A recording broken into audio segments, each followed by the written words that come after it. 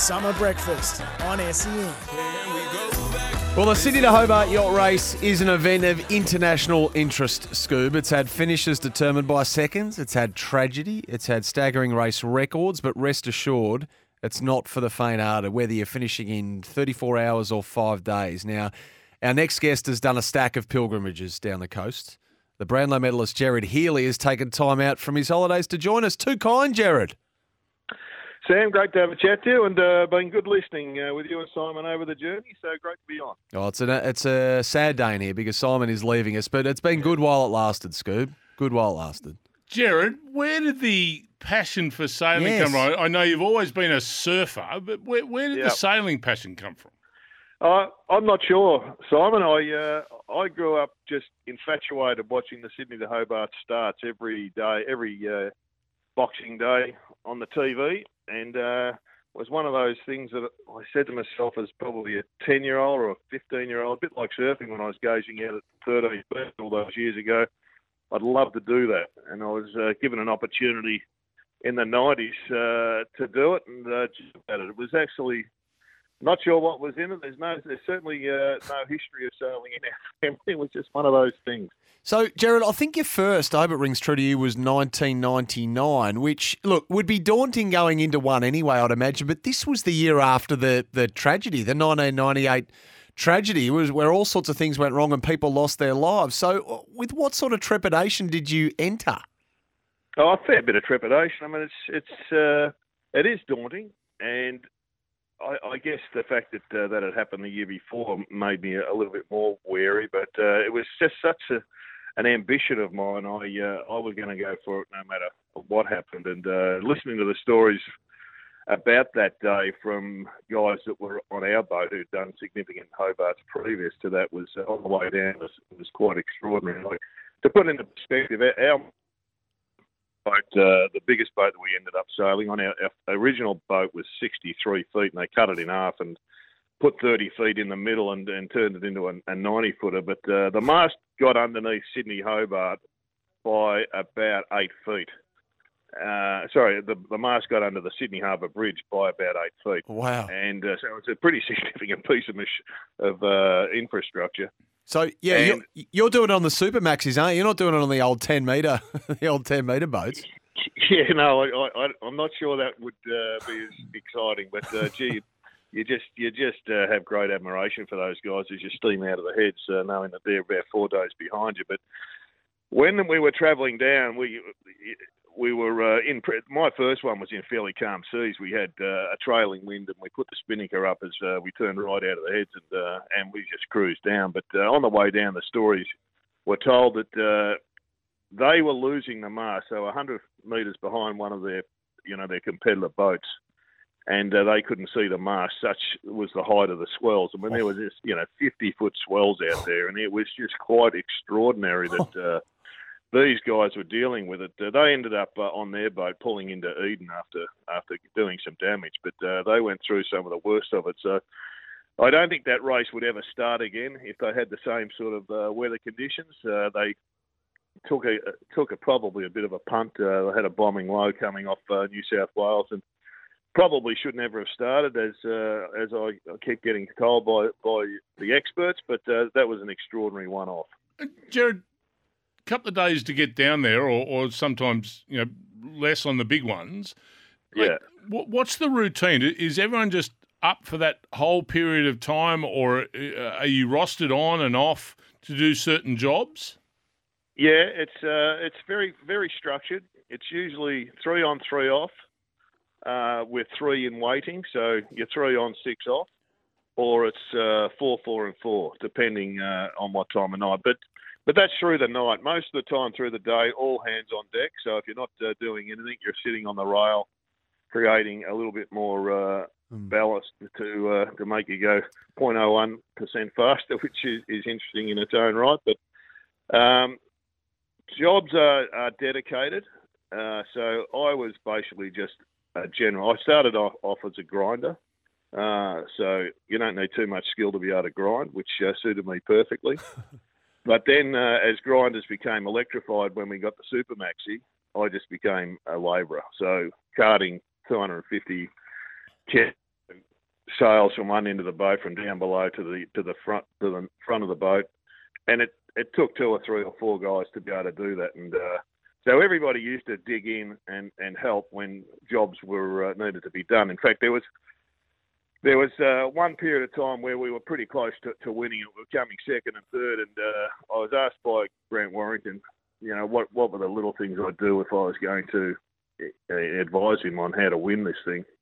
And I said, well, for me, we've got a problem. I mean, most of the crew are your mates from Mornington and guys that just are doing it because they just want to love to do it. But you've got a few guys that are employed, and we ended up nicknaming them the Sydney Trimmers. These are the young professional guys who were sitting on the side of the boat trimming sails, and if some job had to be done, slopping out the floor or carting a sail, they basically turned their nose up at it and said, no, I'm paid to trim, and that's what I do. And they got sacked that year, and the following year we ended up having a much better result because everybody was in for the team and everybody was doing anything that they needed to do. And it's amazing the little things that change because of that one particular decision by the skipper. Gerard, you mentioned the swell. Like, is there an obvious scary moment if that's not it? Has there been some real hairy moments out there where you thought, what have I done?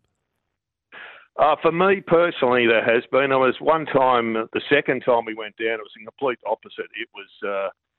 It was a pretty fast trip down. We were going maximum velocity, probably 25 knots, and the boat was keeled right over. It was really super scary. One guy who was an around the world racer, he had the boat just lit up like you wouldn't believe. So, surfing these swells down, and then we got hit by this southwesterly change that came into about.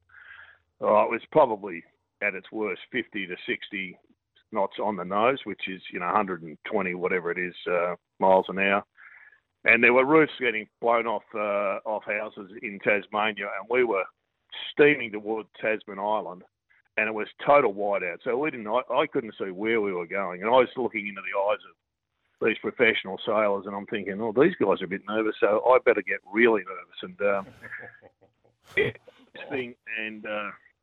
we had our sail. We had to pull it down. We had too much power up, and we should have put a reef in the sail. But the main sail came out, so we had to change the main sail and put basically a storm jib up. Such were the conditions.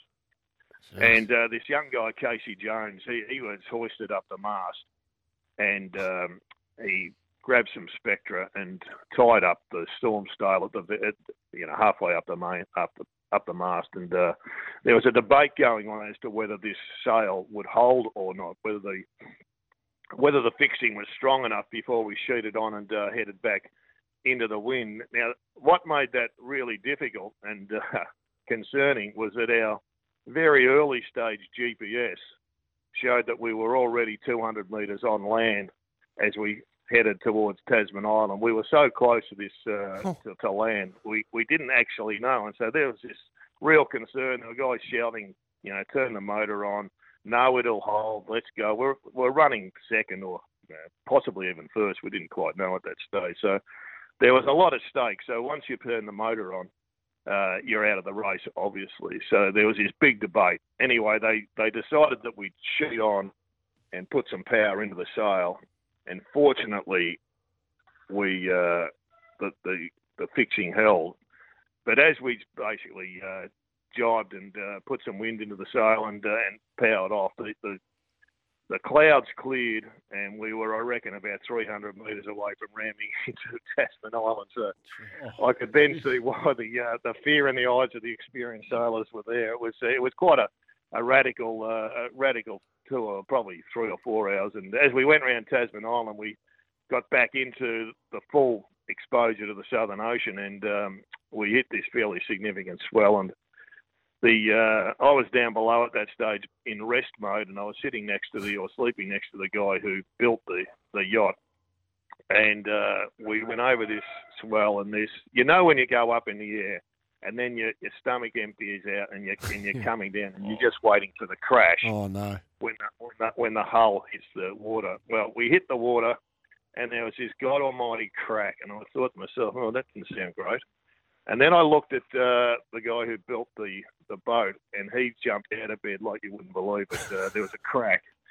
And fortunately, it was the deck that cracked. It wasn't the hull. So Right. now there's plenty of scary moments. We got run over by a twister once, which I started in 10 and finished 8, and one of the ones I didn't finish was this twister. Just ripped the mainsail straight out of its shooting. So we were only halfway down. So we had it's actually quite. We hit a sunfish actually another time where you're just cruising down there doing 15, 18 knots, whatever it is, and then all of a sudden just this back, and you think, what the hell's that? Now there's the odd container ship out there, which is the great fear of all sailors, but we hit this big sunfish. I've heard of sunfish before I started doing those Sydney to Hobarts, but they're these massive, round, big discs that can do all sorts of damage. And it knocked our front keel off, which, these boats have the main keel, and then they have this other appendage that sticks out at the front to stop the boat going sideways as you go forwards or yawling. And so that went off, and effectively that was the end of our race. From a winning perspective, we were in first or second at that stage, and we ended up coming in a lame 20th or something. But at least we finished. Are you're saddling up this year? I'd love to be. I mean, I really do miss it. But no, I'm off the circuit these days. I haven't done one for about 6 or 7 years. I know Grant Warrington, he missed a couple, but he's himself a new boat, another 100-footer, along with a few of his mates, and they're saddling up. So they're here, and I always follow it. I get on the website and follow it through the night. Jeez, Gerard. I remember the late Patrick Smith used to always bag, and I was a great fan of Patrick's, but he had no appreciation for the Sydney to Hobart. Said it was a rich man's sport. Well, there's about one rich man for every 1,000 bloke who's just out there having a crack. It's a fantastic time, and I've got full of admiration for all the sailors. Likewise. I could talk to you about it for ages, to be honest. It's incredible to get it done. I mean, I get seasick in the bay, let alone getting out there. Unbelievable. Gerard, hey, great to talk to you about all things Sydney to Hobart, mate. And are the holidays treating you well? I mean, what are you getting up to? I'm trying to get fit again. I'm doing a little bit of surfing, although there hasn't been much. You're better off out at the pool at this stage. There's been all these shocking southeasterly winds. Good for sailing, but not much good for surfing. But, and doing plenty of chores that are on the list. Well, mate, have a great Christmas. I really appreciate you taking time out of it all to join us, talk all things Sydney to Hobart. And we'll see you in the new year back on Sports Day, of course. Merry Christmas, everyone. There you go, Gerard Healy there. I think there's some tactic. Oh, if we had more time, the dirty tactics at play as well. There's been some great old stories down the years of various tactics employed by some boats. Yeah, that's super scary, isn't it? Some of that stuff. What about in the GPS system saying, you're already 300 metres on land? Yes. About to smash into Tasman Island. Complete whiteout, yeah. No Josh Jenkins today, but we can get to this, man. We've worn him out.